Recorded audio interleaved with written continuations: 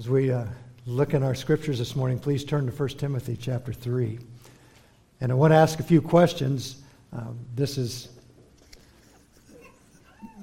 Paul said, I didn't come to you with wise and persuasive words, but with the demonstration of the Spirit's power. I hope that that's what happens this morning. You know the first part won't happen, that I won't be here with wise and persuasive words.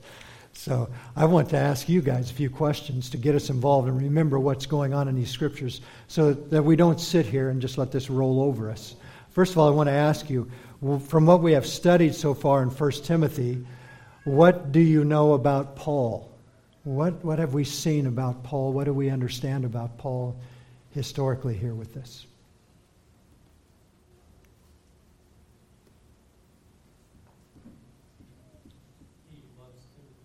He loves Timothy very much. Amen. Right. What else?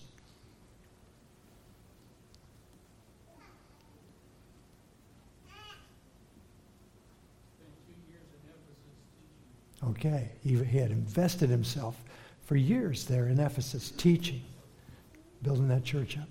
Thank you, brother.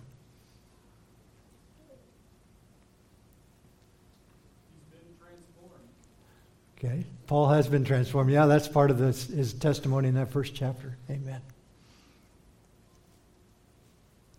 It's anyone, young and old. Sometimes the young do better than us old folks.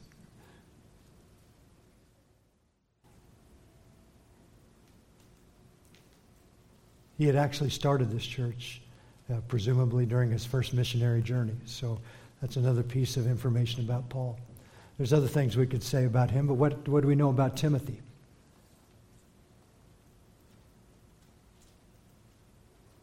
I want to stir those brain cells this morning, so as we study the Word, they'll be ready. What do we know about Timothy? Paul considers him a true son in the faith. Okay, he's considered a true son in the faith. What else? He was taught by his mother and grandmother. Amen. Yeah, he came to Christ and grew in Christ through his mother and his grandmother. Good. He's faithful and trustworthy. Okay. His character is that he's faithful and trustworthy.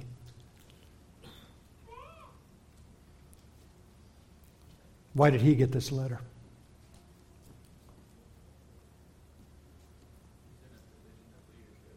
Amen. He's in a position of leadership there in the church.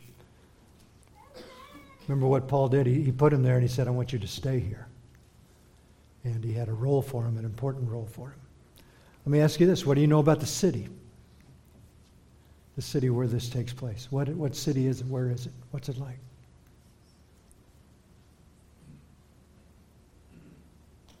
Trade route hub. That's right. It's a trade route hub. Very important. What else? Decadent. Amen. What's kind of the center of the decadence in that city? Diana. Right. The Temple of Diana. It's a very wicked, idolatrous religion that really owns that city.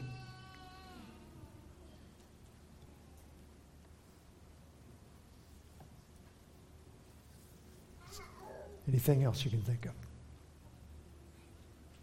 It's part of Asia Minor location. It's right along the ocean, the Mediterranean, which, as Jarvis said, makes it a very vibrant economic hub. It's a port city.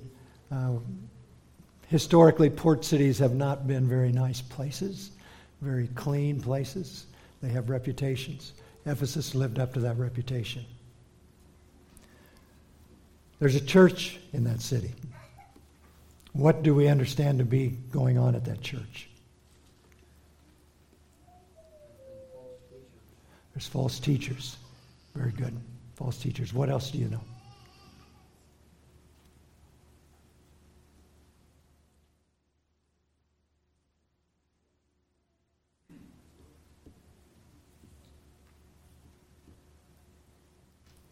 There's a lot of dissension. There's division. The false teachers actually happen to be elders, leaders. The church is on the brink. This is a fight for the life of this church in Ephesus. Timothy is there, and he is in battle form. Keep in mind as we study this morning, the setting of this letter. It comes from a seasoned veteran of spiritual warfare, Paul. And he's in his final years of life. He exhorts, teaches, and he encourages Timothy, a young pastor, who is waging a spiritual war for Christ. Timothy is in a church in the heart of the wild and prosperous port city of Ephesus. Paul has been there, as we talked earlier. He knows Ephesus well. In fact, he taught continually in that same church for 2 to 3 years, building a strong foundation upon Christ and the gospel. But now that church has been occupied by the enemy and false teachers. That's what's going on in that little church. From a remote location, Paul has 2 supply lines he utilizes to reinforce Timothy on the battlefront. The first line of support is mentioned in 2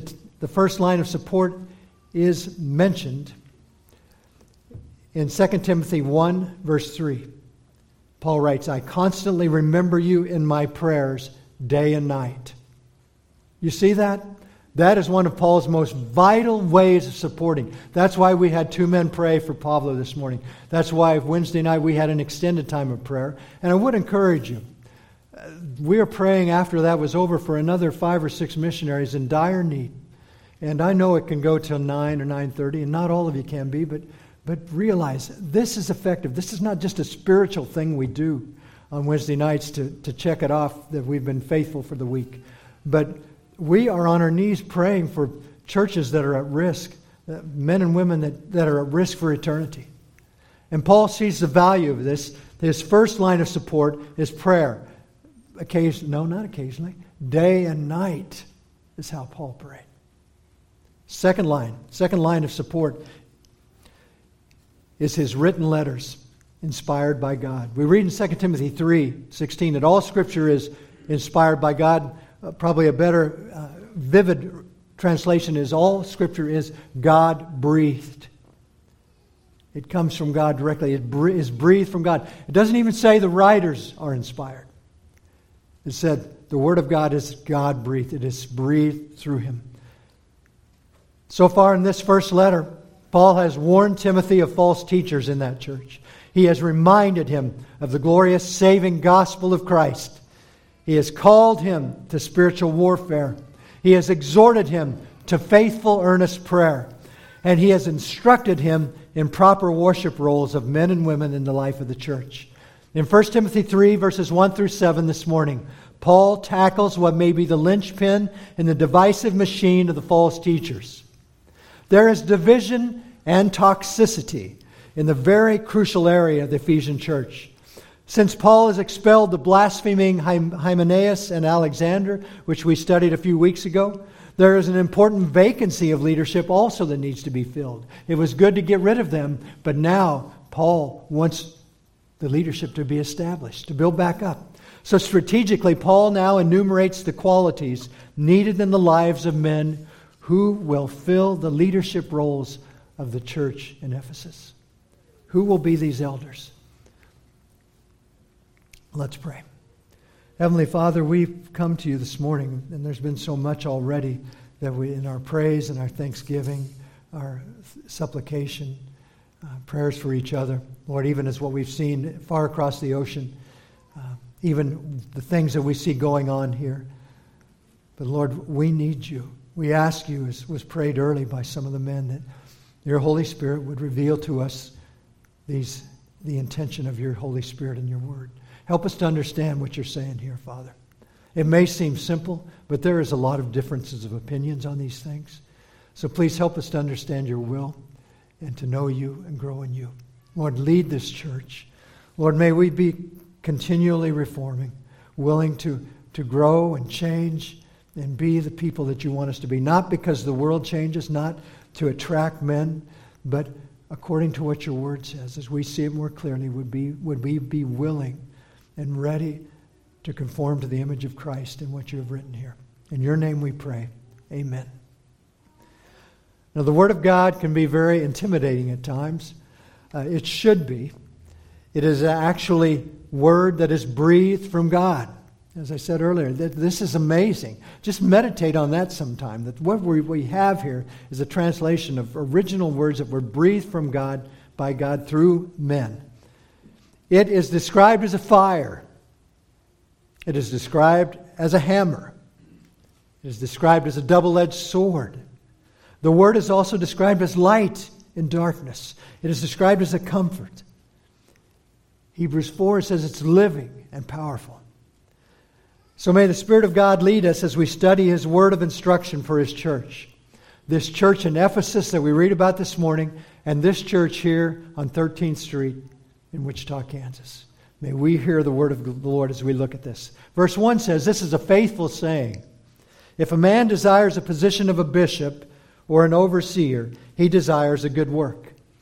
Now we're going to look here at the significance of overseeing. It is indisputable that serving in the role of an overseer is a valuable and virtuous labor. This is a faithful saying. It's a phrase used only in these pastoral epistles. And the pastoral epistles, again, are 1 and 2 Timothy and Titus.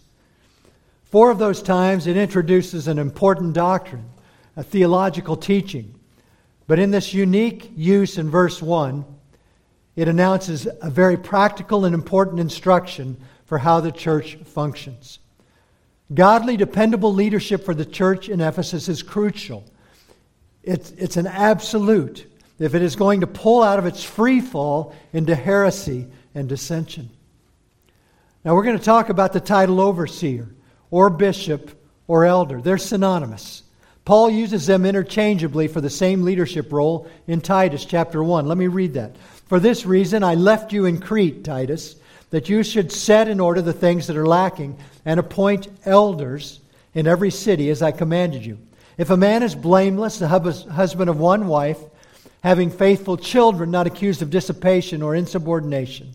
For a bishop must be blameless as a steward of God, not self-willed, not quick-tempered, not given to wine, not violent, not greedy for money. Bishop is often translated in the New American Standard and others as overseer. So we have elder, bishop, and overseer. Peter does so in 1 Peter 5. Verse 1, the elders who are among you, I exhort, I who am a fellow elder and a witness of the sufferings of Christ, and also a partaker of the glory that will be revealed. Shepherd the flock of God which is among you, serving as overseers or bishops, not by compulsion but willingly, not for dishonest gain, but eagerly. If a man desires, now we'll look at this, although the indefinite pronoun tis here is often translated man, and in some versions it reads whomever or anyone. But in this description of an elder, it is appropriate to assume it is a man. Let me give you a couple of reasons. Because first of all, it fits with the masculine adjective, his, that is used in the listing of qualifications for the next 8 verses. It fits that. Secondly, it is not possible for a woman to fit the description of being a one-woman man. It's specific what's used there, a one-woman man. Thirdly, women of the historical time period were not heads of the household, as is described in this list. And fourthly, as Paul commanded in last week's study of 1 Timothy 2, he wrote, let a woman learn quietly with all submissiveness. I do not permit a woman to teach or to exercise authority over a man. Rather, she is to remain quiet. And if you weren't here last week, I pray and ask that you would go back to that and see that, because this can seem very abrupt if you don't know the context and what all Paul is saying there. But it is clear that this would disqualify her from the elder role of teaching and leading a mixed congregation of men and women in a public church worship service. That does not mean the women do not have extremely important roles in teaching. We remember Apollos was taught by Priscilla and Aquila. They pulled him aside and gave him instruction. Apollos goes on to be perhaps one of the most fervent and effective apologists and evangelists that the New Testament has. And why was he that way? Because this couple taught him, brought him aside. But in the church of God, as we saw last week, it is not a woman's role to be a teaching elder in the role of a public worship service. So if a man desires, and there we have, if a man desires, it says, the position of an elder, he desires a good work. Honestly, the translation here flip-flops from desire to aspire and vice versa. But these two words are not interchangeable in the Greek. The first one is desire, is the word arego. The second one is epithumeo. Now, arego means to stretch oneself out, to try to reach out. It's not an internal motivation. It pictures a man reaching out to obtain something. He is taking action. So if a man is reaching out, taking action, is one thing. And then it says, on the other hand, epithumeo means to set the heart upon, to long for, to have a passionate compulsion. Paul's introduction here speaks of a man who is reaching out and taking steps to attain something his heart desires. But please look carefully with me at this verse. Do you realize this may or may not be good? It is not the desire of the man or the man himself that is described as good. The man may not meet any of the qualifications of an elder. He may be driven by a desire for power or for wealth or for prosperity, for change from drudgery he experiences in his own vocation, or for a hope for independence. For such man, that desire is not good. Or such a man may be led by God with a strong inner heart motivation of love for Christ and His church. That man would already be striving, reaching out to conform himself to the Word of God and the requirements that Paul lists. As one pastor wrote, simply put, ambition for office corrupts. Desire for service purifies. Now, Jesus described the character of those who are fit to lead by how they serve. Mark chapter 10, verse 42. But Jesus called them to Himself and said to them, you know that those who are considered rulers over the Gentiles lord it over them, and their great ones exercise authority over them. Yet it shall not be so among you. But whoever desires to become great among you shall be your servant. And whoever of you desires to be first shall be slave of all. That's pretty direct terms. Pretty clear. The church also plays a crucial role in this determination. It helps determine the readiness of a man for eldership. You see, his service, his humility, his consistency, his love for Christ, the servant leadership of his family, his love for the church, many other traits become clear over a period of time of service in the church. This isn't particularly easy for me to teach, because as I was talking with some of the other elders, we were looking at these lists of requirements, and you look at these and you see, how many times am I inconsistent? Do I fail in these things? So as I'm teaching this, please don't get the idea that I think I've arrived on all these and this is buttoned down tight for me. It's not. But this is what the Word of God says. And this is the men that we need to have in leadership for us. We strive for these things. And certainly they must be apparent in our lives to a degree. Though the man and his desire and aspiration may or may not be good, what does Paul say is good here? What is he saying? He's saying it is the work of an elder. And it's the Greek word ergon. And if you've been around in HR or in the workplace, you hear the word ergonomics. It means labor. It means toil. It means service. Particularly at the time of this letter, Timothy was on no easy street. He had few friends in the city of Ephesus or even in the church. That city hated this upstart religion. It had severely damaged their flourishing idolatry trade for the idol Diana. And we'll read about that later. And within the church, strong elder personalities disagreed with Paul and with Timothy at practically every point of doctrine and ministry. This was a rough ride for Timothy. Paul being an apostle and a leader of the church, his life looked like this. 2 Corinthians 11, he says, in labors, work, toil, more abundant, in stripes, above measure. And that's not the kind of clothing he was wearing. Those stripes are stripes that were laid across his body by a whip. In stripes above measure. In prisons more frequently. In deaths often. From the Jews 5 times I received 40 stripes minus 1. Again, the Jews had this way of punishing, and they would whip men with these whips 39 times, and they would stop, hoping that he wouldn't die, but giving him such severe anguish and pain that they could hardly even move after that. Paul had gone through that numerous times. 3 times I was beaten with rods. Once I was stoned. 3 times I was shipwrecked. A night and day I had been in the deep. In journeys often, in perils of water, in perils of robbers, in perils of my own countrymen, in perils of the Gentiles, in perils in the city, in perils in the wilderness, in perils in the sea, in perils among false brethren, in weariness and toil, in sleeplessness, often in hunger and thirst, in fastings often, in cold and nakedness. And besides the other things, what comes upon me daily? My deep concern for all the churches. That's the job description. It's not the kind of thing that men run and line up for. You put that online and you probably wouldn't get a lot of responses. That's what happens in the lives of some apostles and particularly some of the elders. Clearly not all elders lived under such peril.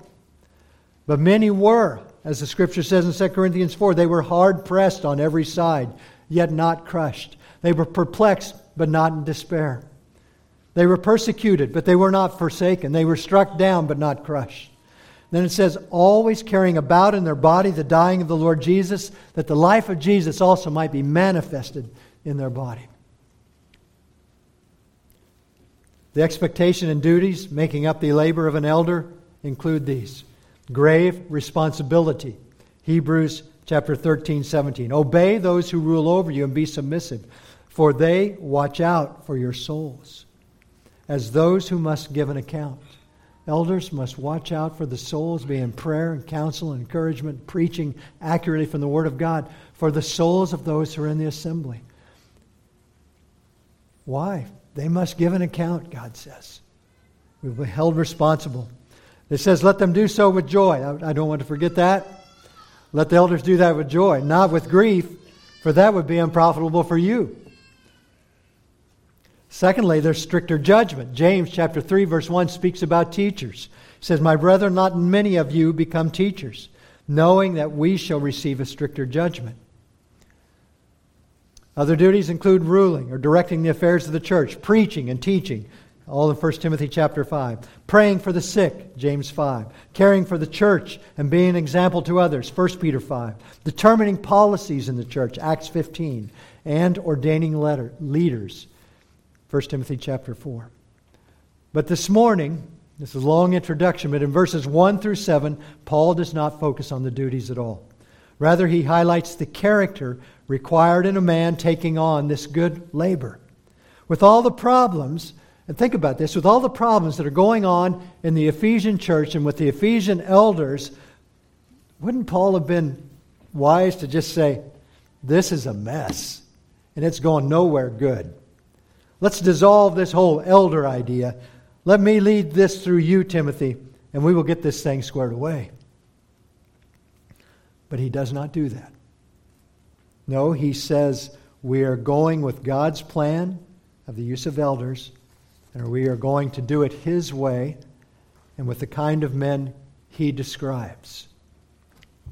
David Dixon wrote, the office and work of an elder being spiritual, it is necessary that elders should be spiritual men.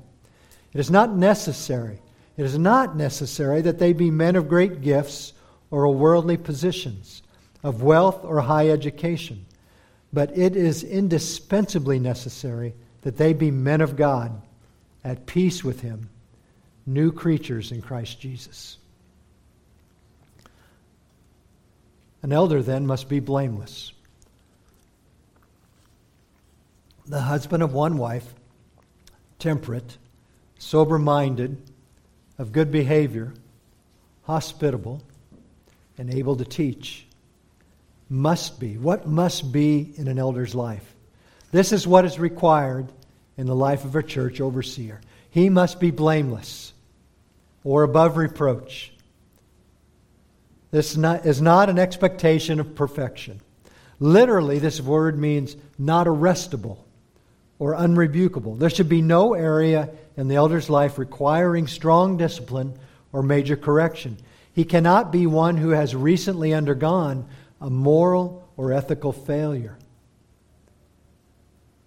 It seems to imply that there is no known reason that suggests future failure or attack on this man or consequently upon the church. His reputation looks clean.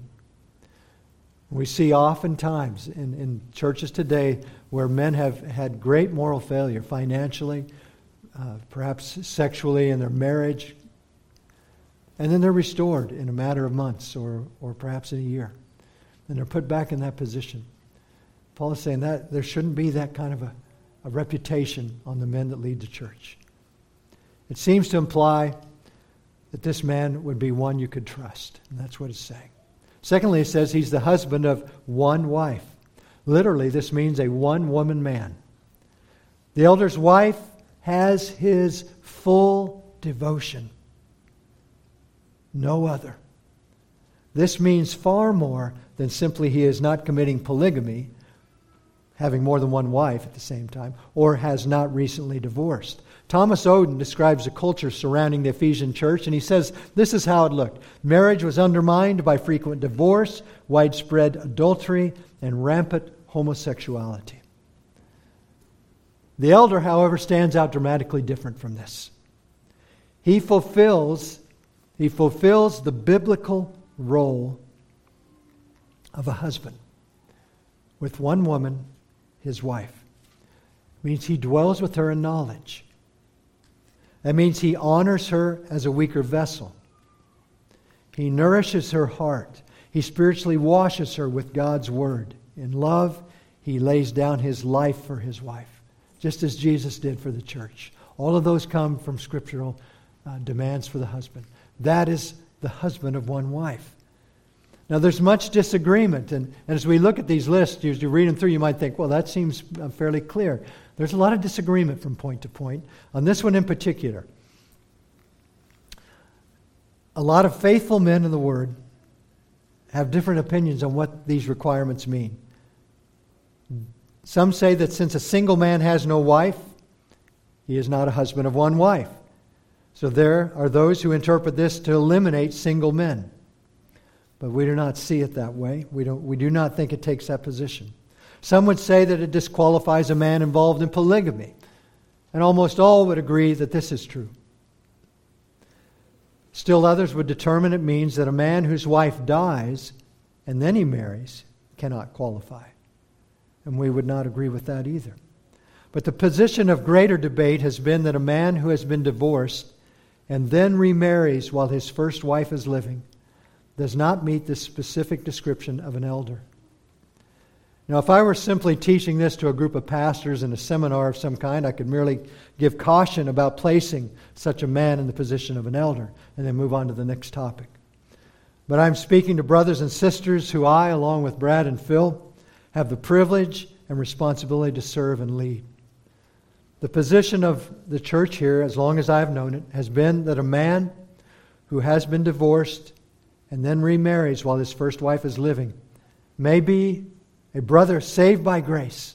He may actively serve in ministry here in the church, but he would not be qualified for the role of an overseer or an elder as a husband of one wife. Third item, he is temperate or under self-control. Literally, this means wineless or unmixed with wine. As a metaphor, though, it means that the elder is alert. He is vigilant. He is on guard. An example would be the sons of Issachar in 1 Chronicles. The sons of Issachar who had understanding of the times, to know what Israel ought to do. Their chiefs were 200 and all their brethren were at their command. Hendrickson goes on to say he is discreet. He is not swayed by sudden impulses, nor is he at all ready to accept the nonsense which was being disseminated by the errorists or the heretics at Ephesus. Next, he is sober-minded or prudent. He has a seriousness about the gravity of life. And let me say, this may seem like a subtle thing, but this is so important. This is so important that it would drive us to things like knowing Christ better, fellowship more closely, evangelism, if we have a soberness as leaders. The temperate overseer is consequently a sober-minded man. His heart desires to see life as it truly is through the eyes of God and His Word. One commentator said the reality is that the world is lost, disobedient to God, and bound for hell leave little room for frivolity in his ministry. That doesn't mean that he cannot laugh or enjoy good times with friends and fellowship. But he has an overriding seriousness about life and what it's about. Philippians 4, verse 8 is a practical depiction of this man. Finally, brethren, whatever things are true, whatever things are noble, whatever things are just, whatever things are pure, whatever things are lovely, whatever things are of good report, if there's any virtue and if there's anything worthy of praise, meditate on these things. That is the prudent man. Next, he is a man of good behavior. He's respectable. He conducts his life in a wholesome, orderly way. This attribute here is the Greek word kosmos. It is where we get the word cosmos. And it literally means orderly.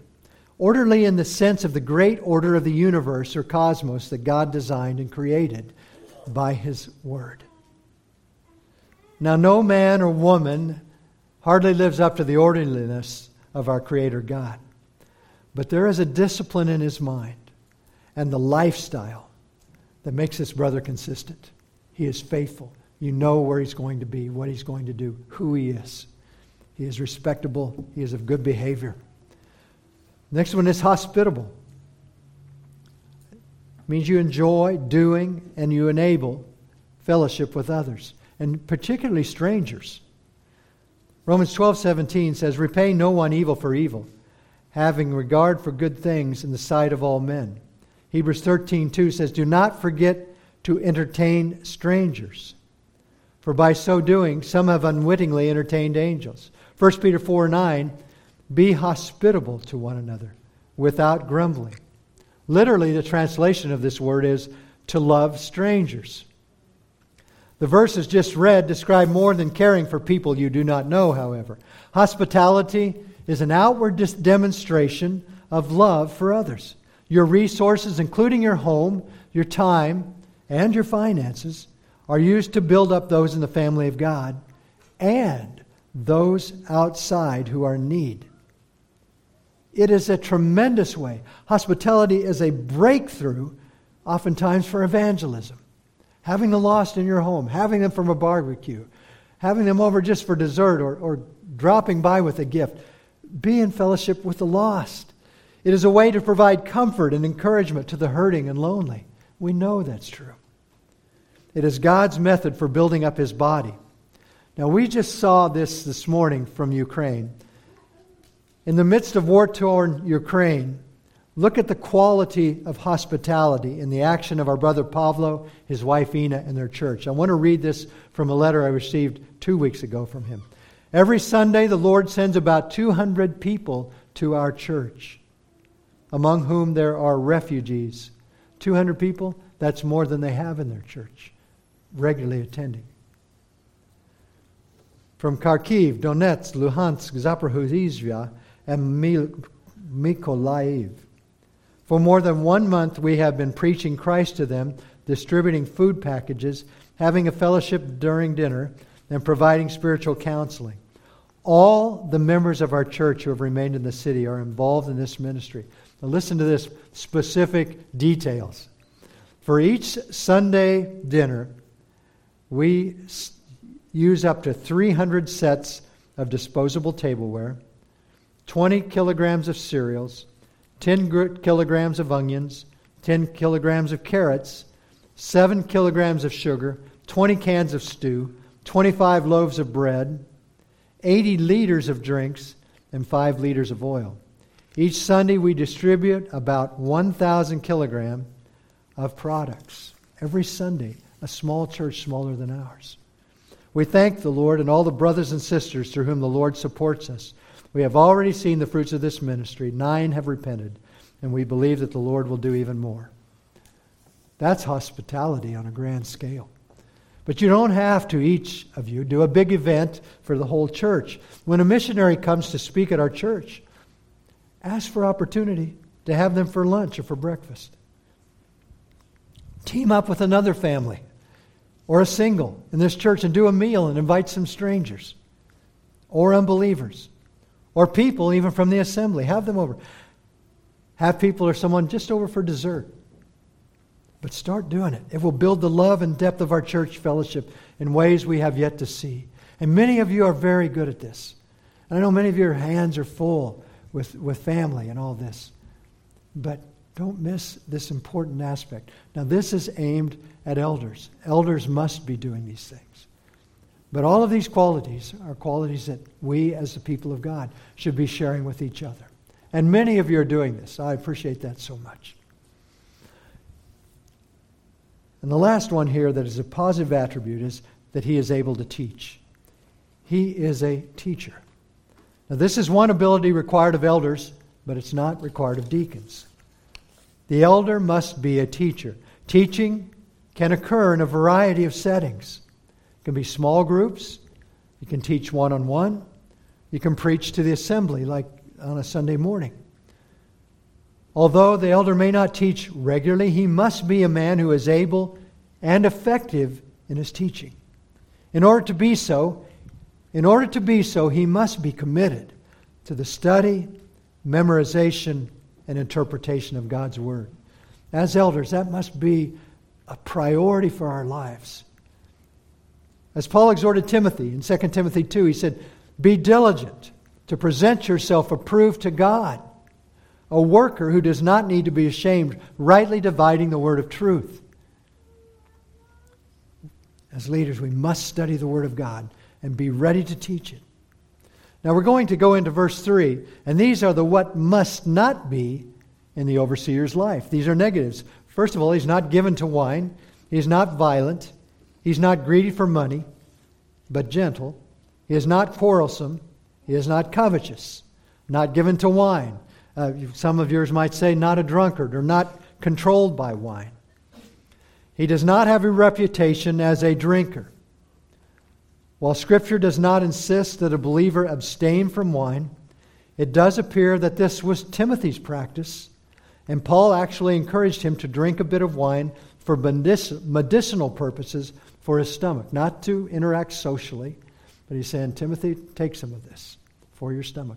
Timothy apparently, and some of the commentators say because of what was going on in the church in Ephesus, had made a decision that he would abstain from wine completely.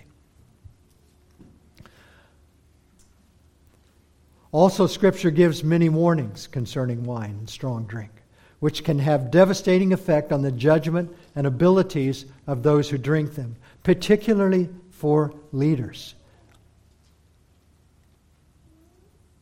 Because of the elders' grave responsibility, the spiritual warfare, and the potential for failure, as elders, we abstain from alcohol based on God's words of warning in scriptures like these. Isaiah 28:7. These also reel with wine and stagger with strong drink. The priest and the prophet reel with strong drink. They are swallowed by wine. They stagger with strong drink. They reel in vision. They stumble in giving judgment. Isaiah 56, verses 10 through 12. His watchmen are blind. All of them know nothing. All of them are mute dogs, unable to bark, dreamers lying down who love to slumber. And the dogs are greedy. They are not satisfied. And they are shepherds who have no understanding. They have turned to their own way, each one to his unjust gain, to the last one. Come, they say, let us get wine. Let us drink heavily of strong drink. And tomorrow will be like today, only more so. Now, I realize there are other churches and men that I respect and love very much who are active in ministry that have differences of opinions on some of these ideas. But this is where our church is, and I want to be forthright on that and how we see it in the Scriptures. The next negative is he's not violent. He's not inclined to physical violence, but instead it says he's gentle. The King James translates that as he is not a striker. This word actually comes from a word of fist. He doesn't settle matters of dispute with physical violence. Hendrickson said, think of the backwoodsmen of former days who literally wore a chip on their shoulder. You've heard that saying, a chip on their shoulder, as a challenge to fight anyone who would dare to knock it off. Whence our expression, he carries a chip on his shoulder. He is not a man like that. He is not looking for a fight. Whether it's a physical fight or whether it's even perhaps a spiritual fight. Is he willing to stand his ground? Yes, he is. But he's not looking for a fight. Paul goes ahead and he gives the opposite here. He says the opposite of the violent man and the quarrelsome man is one that is gentle. Now store that thought in your mind for just a moment, and let's look at the next requirement. The overseer is not greedy for money. He is not driven by desire for wealth. The elder has a sense of financial contentment. A desire for greater wealth does not drive his decision making. Now how can that be? Paul wrote in Philippians, he said, not that I speak from want, for I have learned to be content in whatever circumstances I am. I know how to get along with humble means, and I also know how to live in prosperity. In any and every circumstance, I have learned the secret of being filled and going hungry, both of having abundance and suffering need. I can do all things through him who strengthens me. And that phrase is so misused so often. I can do all things through him who strengthens me. It doesn't necessarily mean that I can hit a home run, or I can run and make a touchdown, or I can do all these things that I desire. Paul is saying I could be content in any and every situation because Christ strengthens me. I can be the man he is calling me to be in every moment because it is not I, but Christ. I spoke with a young man this week on Tuesday morning, and he was sitting across at another table, and I just said, "Are you okay, man?" And it just opened up a floodgate of conversation. And we began to talk, and he was sharing with me some of the struggles and his direction in life. And he was telling me how much confidence. He said, but I do have a strong faith in myself. And we talked for a little while, and then he asked me, what do you think about what I said? I have a strong faith in myself. I said, I think that's kind of dangerous. I said, I understand having confidence, but the Bible says that our hearts are deceptive above all things, and who can understand it? And if you look at what the Scriptures also say and who you are, man, we are frail. We are frail mentally. We are frail emotionally. We are frail spiritually. We are frail physically. You don't know if you'll be able to walk up from that table. We just don't know. But Christ is none of those things. And the Scripture says we can do all things through him who strengthens us. So the idea that I was trying to convey to him, I said, that's fine to have some confidence, but that confidence must be in Christ. And we had a good conversation about that. I'm not sure how I even got onto that from this desire for wealthy. Oh, I can do all things through Christ who strengthens me. It goes on in 1 Timothy chapter 6, and we'll get to this, about this idea of wealth. It says, but godliness actually is a means of great gain when accompanied by contentment. For we have brought nothing into the world, so we cannot take anything out of it either. If we have food and covering, with these we shall be content. But those who want to get rich fall into temptation and a snare, and many foolish and harmful desires, which plunge men into ruin and destruction. For the love of money is a root of all sorts of evil. And some, by longing for it, have wandered away from the faith and pierced themselves with many griefs. Those are strong warnings. It doesn't mean that you can't be successful or aspire to be successful, but there are grave warnings that go with those things.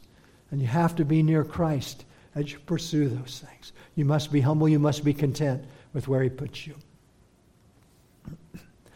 At stake here is a question raised by Hendrickson. Can this elder be trusted with the church's funds, the finances? Can your elders be trusted? Judas, who lived and ministered for 3 years with Jesus Christ himself, could not. Next was not quarrelsome or not argumentative.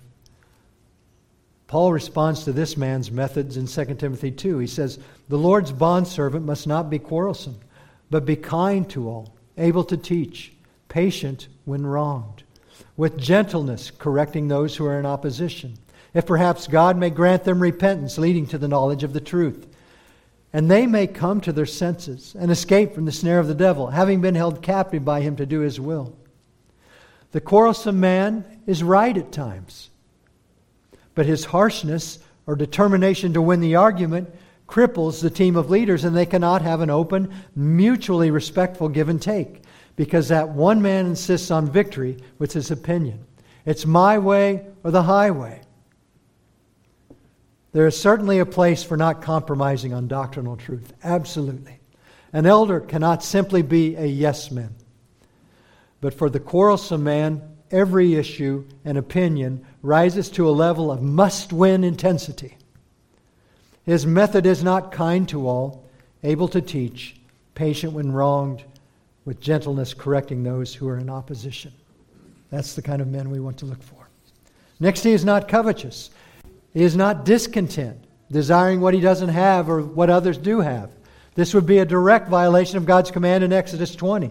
He says, "You shall not covet your neighbor's house. You shall not covet your neighbor's wife, or his male servant, or his female servant, or his ox, or his donkey, or anything that belongs to your neighbor." Hebrews 13:5 directs the man of God. It says, "Let your conduct be without covetousness. Be content with such things as you have." Colossians 5:3-5 gives a grave or more sober analysis of covetousness. Listen, "But fornication and all uncleanness or covetousness, let it not even be named among you, as is fitting for saints. Neither filthiness, nor foolish talking, nor coarse jesting, which are not fitting, but rather giving of thanks. For this you know, that fornicator, unclean person, or covetous man, who is an idolater, has any inheritance in the kingdom of Christ and God." If you covet, brother, you may be an idolater, and you may have no place in the kingdom of God. Colossians 3 says the same thing, verse 5.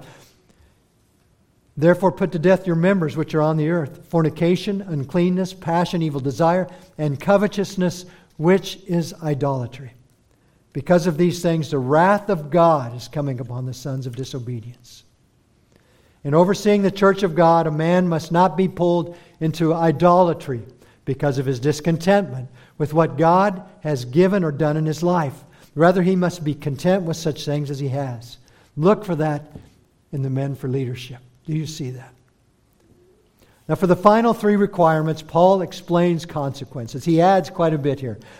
If these qualities are not found in an elder, here we're going to read it. "He is one who rules his own house well, having his children in submission with all reverence." Mismanagement from the family to church. The elder manages his family and household affairs effectively, including being demonstrated by children who submit to his leadership with all dignity. Although single men such as Paul and Timothy are not eliminated because of this requirement, it assumes that most men in consideration are married and also have children. The elder is to provide an example to the church of honoring Christ as a manager of his household. Now, this includes a whole lot of things. It does, but it includes particularly his role as a husband and a father. Are the affairs of his family and home in order? Is he an apparent good steward? And that's part of this whole definition here. Is he a good steward of his family, his home, and even his finances? Is he responsible? Paul says, look at his children. See if they are in submission to his leadership. As one commentator explains, all reverence or dignity includes courtesy, humility, and competence. Now listen, please. There is a spirit of respect from the children toward their fathers. But there is some definition here that goes two ways. And sometimes it's not clear what is meant here. And that is good. It's not only the children that are to show their obedience and submissiveness with dignity and respect. It also may be said that the father who raises these children must do so in a way that shows them dignity and respect too. He is not demeaning them. He is not frustrating them in ways that Scripture talks about that would provoke them to wrath, to anger.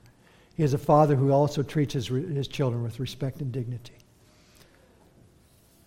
A godly father will convey a spirit of courtesy, humility, and competence to his children as he leads them. For if a man does not know how to rule his own house, how will he take care of the children of God? A man who is unable to manage his household well will not take good care of God's children. Mismanagement carries from an overseer's family to God's family. One commentator said, resolving conflict, building unity, maintaining love, and serving each other are essentials to church life that are challenges also in the home. If he succeeds in his family, he is likely to succeed in God's family. If not, he is disqualified. This requirement shows not only the importance of the elder's management of his family, but what does it really tell us? What does it tell us more even than that? It tells us that God loves his family. And he wants leaders, elders, who will be able to manage that church in an effective, godly way. Titus was an elder with this kind of a loving heart for God's church. Paul wrote in 2 Corinthians chapter 8, "But thanks be to God who puts the same earnest care for you into the heart of Titus. For he not only accepted the exhortation, but being more diligent, he went to you of his own accord. And we have sent him with the brothers whose praise is in the gospel throughout all the churches." Titus signed up for that opportunity. It was presented and he loved the church and he wanted to give himself to it. Now such a man as an elder, it goes on to say in verse 6, cannot be a novice, lest being puffed up with pride he fall into the same condemnation as the devil. He cannot be immature. There is a potential there for pride and then condemnation. He is not a man recently converted to faith in Christ, in case he would become blinded by pride with the premature leadership role and fail dramatically, receiving the same condemnation the devil rightly received. A novice here is the word neophytos, and it comes from a Greek word that means a newly planted tree. A novice is a new convert or recently born-again believer. Now, being placed in an elder leadership role as a recent convert could easily result in being puffed up with pride. That word puffed up actually means puffed up with smoke, literally. His head is in the clouds. His head is in the smoke. He doesn't see clearly.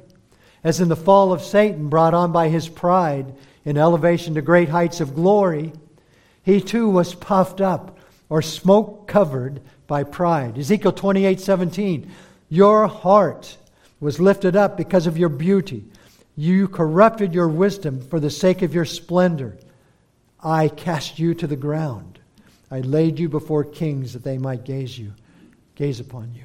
Isaiah 14, verses 12 through 15. How are you fallen from heaven, O Lucifer, son of the morning? How you are cut down to the ground, you who weaken the nations. For you have said in your heart, I will ascend into heaven. I will exalt my throne above the stars of God. I will also sit on the mount of the congregation on the farthest sides of the north. I will ascend above the heights of the cloud. I will be like the Most High. Yet you shall be brought down to Sheol, to the lowest depths of the pit.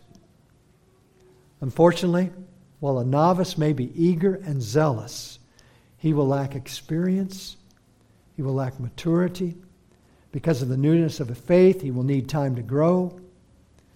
He will need a consistent prayer life, and he will need to have the understanding and use of God's Word. And that cannot happen in a man who is newly converted to Christ. There's grave warnings not to put them, no matter how zealous, no matter how they have won the business world, the education world, their statistics and military accomplishments. It needs to be a man who has known Christ and been faithful to him for some time. Then lastly, it says he must have a good testimony among those who are outside, lest he fall into reproach and the snare of the devil. Hypocrisy. It has the power to destroy. His reputation, even among outsiders from the church, must be good. Otherwise, his hypocrisy will create disapproval and disappointment toward him and the church, and the devil will ensnare him because of his false, pretentious life. Philippians 2 verse 15 says, that you may become blameless and harmless, children of God, without fault, in the midst of a crooked and perverse generation, among whom you shine as lights in the world. We have a crooked and perverse generation, in whom we must shine as lights of the world. We are to be in the world, but not of the world. We are to be those who would be well respected. Now, we realize our testimony may turn people against that, but our honesty, our faithfulness, the integrity of our work should stand above any among whom we work with. Colossians 4 verse 5 says, walk in wisdom towards those who are outside, redeeming the time. 1 Peter 2:12, having your conduct honorable among the Gentiles, that when they speak against you as evildoers, they may by your good works which they observe glorify God in the day of visitation. Let your life speak to those wherever you are, in your neighborhood, at your place of work, as one that exemplifies the character of Christ. And men of God, men who would want to be elders, that must be your reputation, even among those in the world. These last warnings are very strong for both of these two, immaturity and hypocrisy. Immaturity results in the elder potentially falling into the same condemnation of the devil, and hypocrisy sets one up to be trapped by the devil. Both of these are stern cautions of the tragic results of premature or hypocritical leadership. Now, those are the listings of the requirements or standards for the elder. And I pray that this will help us as we look for the future of men that we would have to lead our church. We're going to be going through 1 Timothy, 2 Timothy, and Titus. And as elders, we're going to be considering some of the things that we're studying here and in what ways God would have us to change or move or direct even our own eldership. We want to be in tune with what the Scriptures say. So pray for us and pray that God would show what other men would be appropriate and proper to be elders in this assembly. And then pray for each other. We are in a war. We are in a spiritual war like none other. Constantly. I know each of your families, and you're struggling with different things. You have great successes, great joys, and you have great sorrows and challenges. Be on your knees. Take that list of prayer, our prayer list, and take it home. Put that up and pray for each other consistently. Let's pray. Heavenly Father, we thank you for the Word of God this morning. We thank you that you have spoken to us on how men should behave, the kind of character that they should have if they're going to be leaders, overseers, elders in your church. Lord, we know too that none of us meet all of these standards. We know too, even worse, that we all are sinners and that we have been saved by the grace of Jesus Christ. Lord, I thank you for that.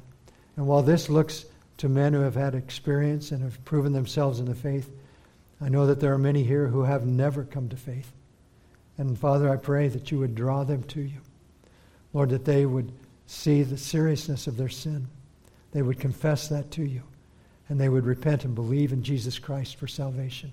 Please bring new life into our church. Lord, I pray that you would continue to build the saints that do love you. Grant them humility. Grant them a zeal for you. Father, some of these characteristics I pray that would blossom in every life, men and women, young and old. Lord, be exalted, be magnified by this small church. Use us for your glory and your honor. In your name we pray. Amen.